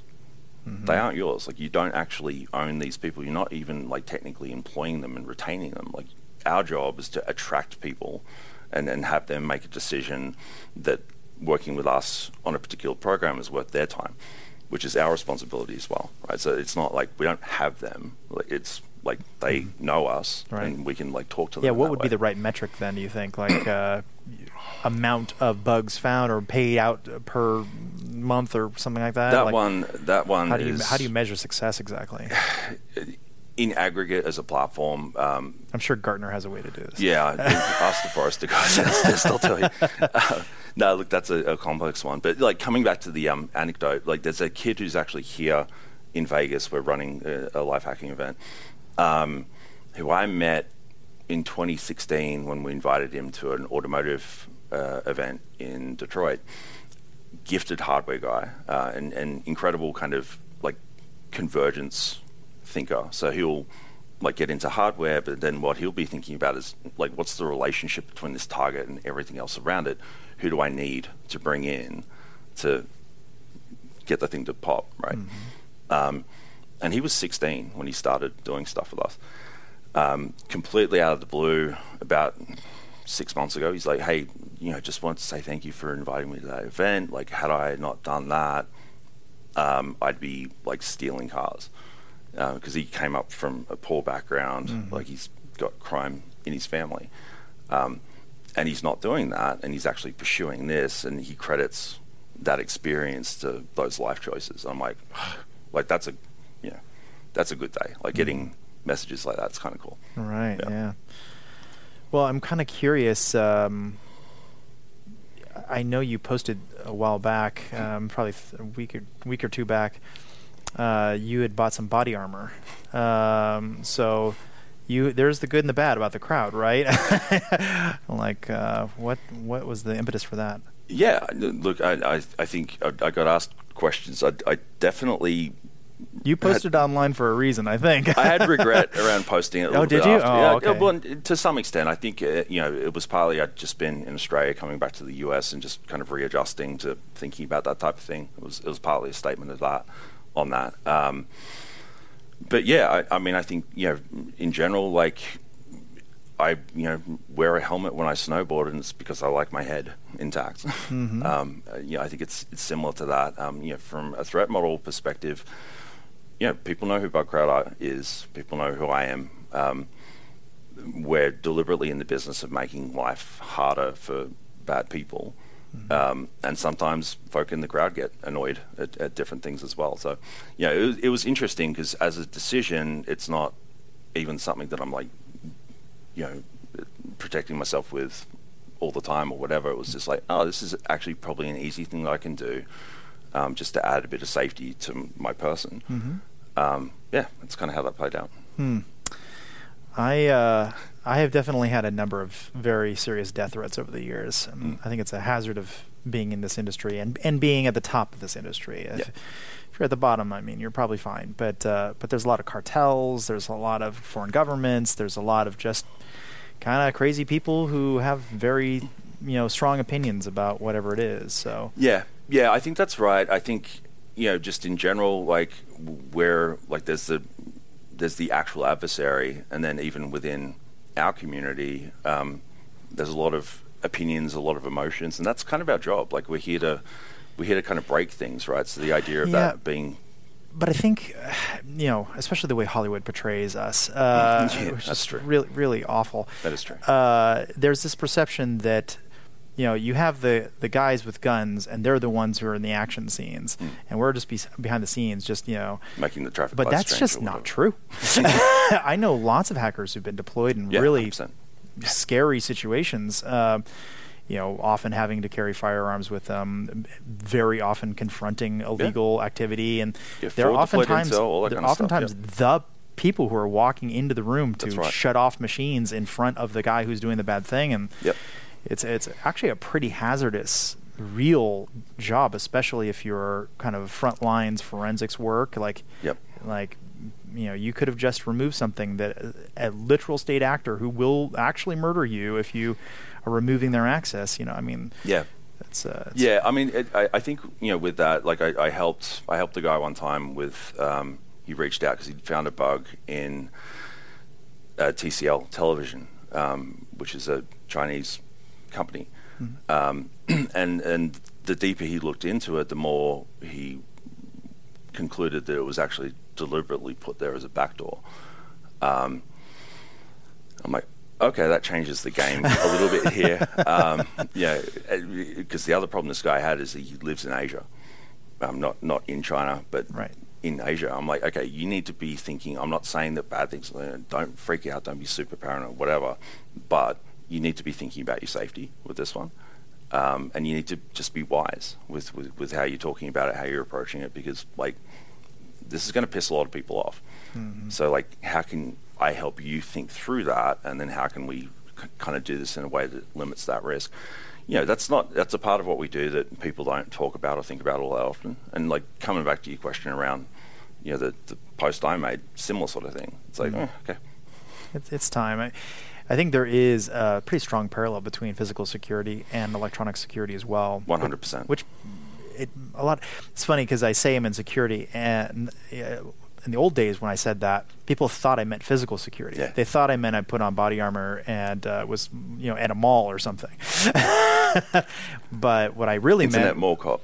Yeah, what I really meant was there is a thing I'm trying to protect. And if I have to protect that in a physical sense, I will protect it in a physical sense. Yep. If I have to protect it in a logical sense, then that's what's going to happen. Yep. I don't think you can kind of divorce security completely from any aspect of it. Like, I like to tell people it's as big as quasars going off like mini galaxies away that send high energy particles down and bit flip something in memory. Yep. And it's as small as quantum computing. Yeah. And it's everywhere in between. And if you're trying to think about security as just a nerd behind a keyboard, you're kind of missing out on how much security relies on the physical realm. Well, and vice versa as well. I think the inverse of that's true. And like COVID, I think COVID actually did a reasonably good job of driving that point home again to the average person. It's like, no, our lives are at least partly lived online at this point. The thing that I think is good about that is that, you think about safety in a physical, you walk down a dark alley, you're thinking through like what's going on, what might happen, and mitigating that. I think, nowadays most people do think about cyber as an extension of their personal space. And maybe some of those thinkings that happen in the physical world start to translate across. I think that's a useful phenomena for us to work with as evangelists and practitioners and all these different things. But yeah, like the convergence of cyber and physical is I did a talk on food supply chain security at B-Sides yesterday. You kind of got shanghaied into that one, didn't you? Yeah, I did. Yeah. You weren't supposed to give that talk. No, it was someone else's talk, and they got stuck flying in, and they're also tall and Australian and redheaded. And this is when your improv skills come in.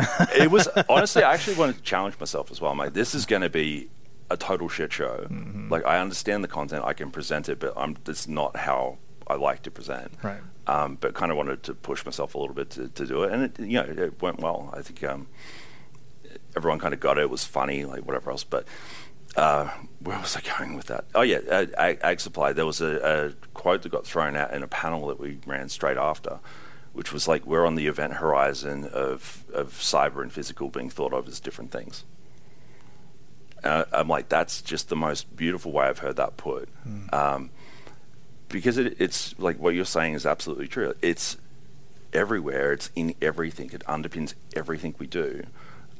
It's deliberately designed to be transparent to the user because that's how people build products, but that doesn't mean it's not there. Right? So this idea of like, they're not different things. They're actually converged, already. We're just becoming more aware of that. That's kind of how I think about that. Well, I, for one, think that post was great. Not because the post itself was particularly, well written or anything like that, but because I think we all need to discuss our vulnerability to some degree. 100%. And if you, of all people, can't say I'm vulnerable and here's something I'm doing to mitigate this one particular risk, whether it's the right mitigation or not or whatever, but at minimum, just talking through, like here's what's going on with me. I think there's so many like parallels to types of vulnerability: emotional vulnerability, physical vulnerability, et cetera, et cetera. Yep. And like the fastest way to start getting ahead of it is just to talk about it out loud. And a guy like me can say, hey, maybe you should get this other thing or whatever, and I can kind of weigh in or help out or have useful conversations like this or whatever. But I really appreciated it, to be honest. Thank you. I appreciate it. And to your point, that's exactly what happened. Like, people reached out.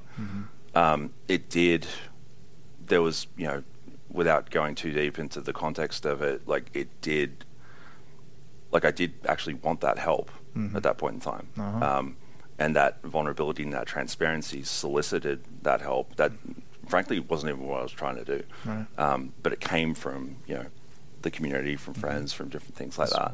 It's why we post it all, I guess. Yeah, right? yeah. And it's like, okay, that's cool. I think what you're saying as well in terms of vulnerability and transparency, like I talk about this a lot, actually, with founders. I use a lot of security principles in terms of how I talk to people about entrepreneurship, because it works. But this idea of, as a founder, you're going to go through a lot of very vulnerable stuff, because like building a rocket ship, lighting the fuse, and then finishing the rocket ship off is it's a lot of fun, but there's a lot of shit that happens in the process, right? So being able to actually manage,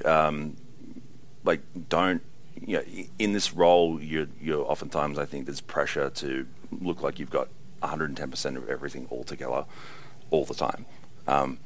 Which is, to me, almost impossible if you're trying to... That's the Instagram version of it. It's just not that way. Yeah, well, it's the TechCrunch version in the case of the entrepreneur, right? Yeah, because there's survivor bias, success bias, all these different things, and that's what you look at as a prototype founder and think, like, you have to do.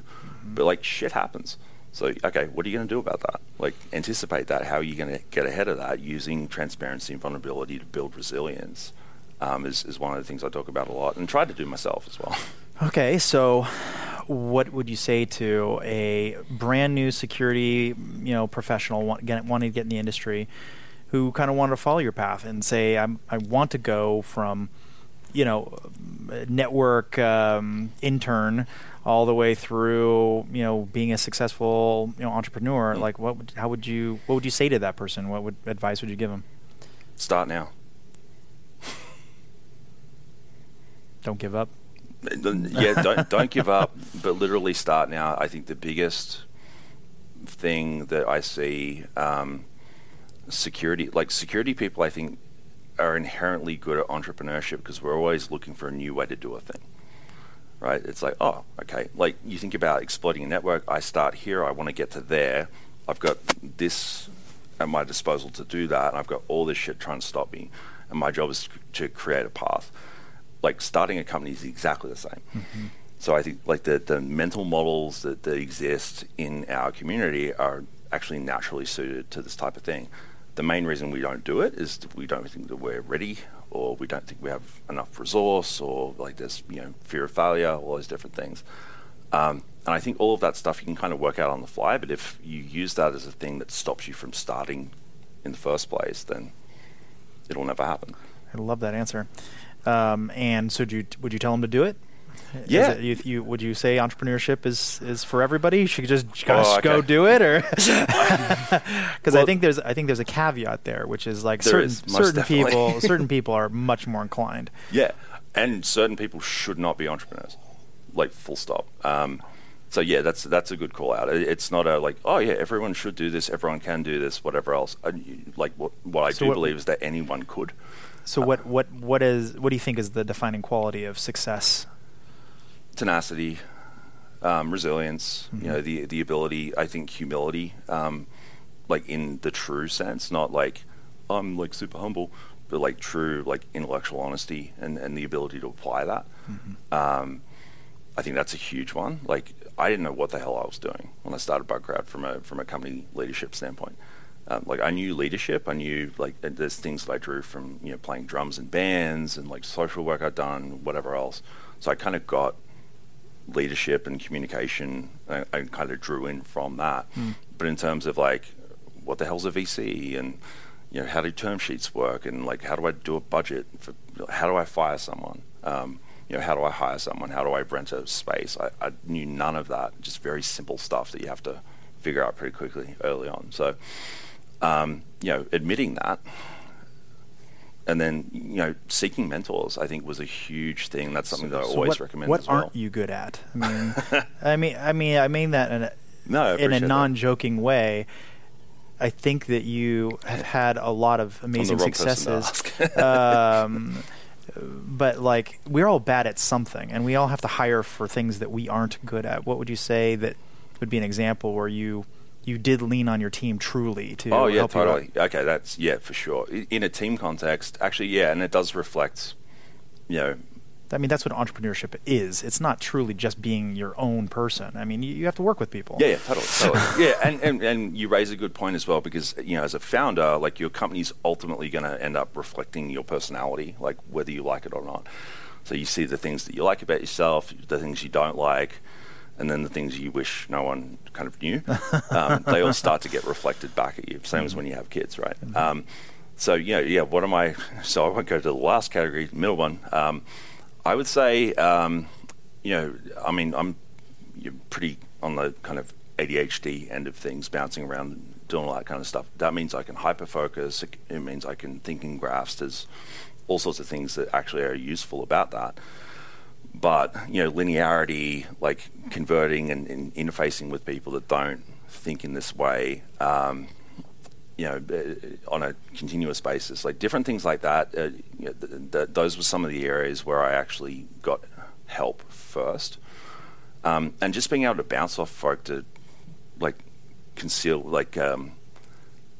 being able to bounce off folk to crystallize an idea and articulate it, because I've got all of this stuff swimming around in my head, and usually the hard thing is actually squeezing it out so someone else can pick it up and run with it. So I needed help with that, and I knew that kind of early on. And some of the first people that I brought on, like, that was a big part of what they did. They all had different skills. Like, one was my co-founder, Chris, like, brilliant platform engineer, but just like a brother. And we'd riff. He's a fast thinker as well, but he had the ability to reflect on me when I'm trying to figure stuff out in a way that just helped me, like, get to the light bulb moment. And then from there, I can say a thing, do a thing, and have the rest of the team pick it up and run with it. Is he Holmes and you Watson, or vice versa? we switch out. He was phenomenal. He was with us we actually poached him out of the incubator that we were in, so I'd never met him before I started BugCrowd. Oh, wow. And kind of lucked in on that side of it. Boy, you lucked out there. Yeah, that could have gone very differently. Yeah, no, absolutely. But I think I'm reasonably good at that. But then again, serendipity. Yeah. Just kind of having him in the same room. Luck. Blind luck. All right. So what's next for you, man? What's your next 5-10 years look like, do you think? Oh, wow. Okay. I'm like, what time scale? I want to see BugCrowd grow and do everything that it possibly can. Like, we got a new CEO in about 12 months ago, and that's just worked out incredibly well. So as a founder, it's nice because, like, I can kind of sit back at arm's length from things. Can you though? They still want you in the room. And because I love it, right? There's definitely that, but I feel like I can do that, which is, as a founder, like, that's a pretty amazing feeling. So like, continuing to give input on that and work, monkey around with AI and all those different things that we're talking about before, and just drive innovation. Tell stories, like, evangelize, all that kind of stuff. That's in the BugCrowd context. At whatever point I'm not doing that, I'll probably sleep for about 6 months. And then I'll go and do it again. Yeah. I'll honestly just go off and do it again. Because, founding, I've got a list of ideas that reads like a toilet roll. And I want to get around to some of those. But I think the other thing is that I just love this. Like, even the team stuff you were just talking about, like, assembling that core team is one of my very favorite things to do, because you just end up with this group of people that you just run through walls together. Like, you build all these experiences and lessons and all that kind of stuff. And I think I'm reasonably good at leading that stuff, and I want to actually give that another shot at some point in the future. So there is that one. Policy stuff. Wow. Like God knows what else. Like glutton for punishment. No, but that and I will say the 6 months asleep part is like nowhere to fly in the sense of, okay, like let's decompress from this thing for a second and make sure that's a good idea. Yeah. There's a lot of different things that are available, at this point in time. Like the policy stuff has been so fulfilling. Mentorship, like getting, I don't want to get into the VC thing directly, but like angel advisory, like mentoring, the stuff we we're talking about before. Yeah, I'm passionate about that. Always have been. I do quite a bit of that as well. Yeah. So there's a lot of different things. I think, in 10 years' time, I'll be building something, doing something that looks roughly like what I'm doing right now, just different. Mm-hmm. Yeah. Yeah, I think me too. Yeah. Glutton for punishment. It's good answers you can give. Right? Like, I actually don't know because that's a long time. Yeah, I know. But I do know the things that I'd want to prioritize. But what I think I do know about you is you're not going to sit on a beach somewhere.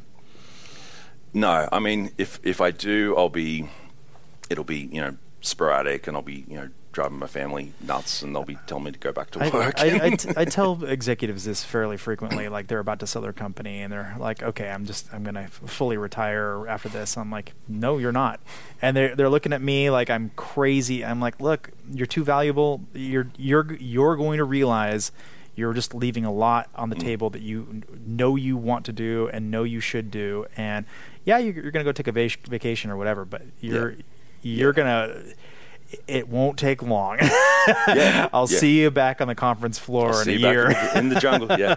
Now, look, I do think, that idea of just always having ideas swimming around and this intrinsic belief that, maybe I could do that. Mm-hmm. For founders, that's like a splinter in your mind. Like you can't shut that off. Mm-hmm. So, what you do with that, I think, becomes the next thing. But to your point, the idea of just, I'm going to do nothing. It's like, like at the very least, you're going to go do something stupid like buy a vineyard or whatever. You have some other adventure. Right, exactly. Yep. All right, so how do people find you, Casey? Yeah, so I'm still on Twitter, Casey John Ellis. Just in case there's another Casey Ellis out there? Just in case there's another Casey. Well, that was taken when I signed up, so that's why the name's there, and that's actually how that happened. It's probably the easiest thing. CJEIO is my own website. BugCrowd.com is BugCrowd, and all the stuff we talked about. Anyone who wants to touch that or interact with that on the customer or the hacker side, they can go there. Disclose.io. I like naming things in a way that people remember. So I'm trying to keep it simple. That's where you can find me. All right, Casey. Well, this has been great. So thanks so much for doing this. Really appreciate it. And protect the voice. Yes, we'll try. We'll try. Have a great week. Thanks, dude.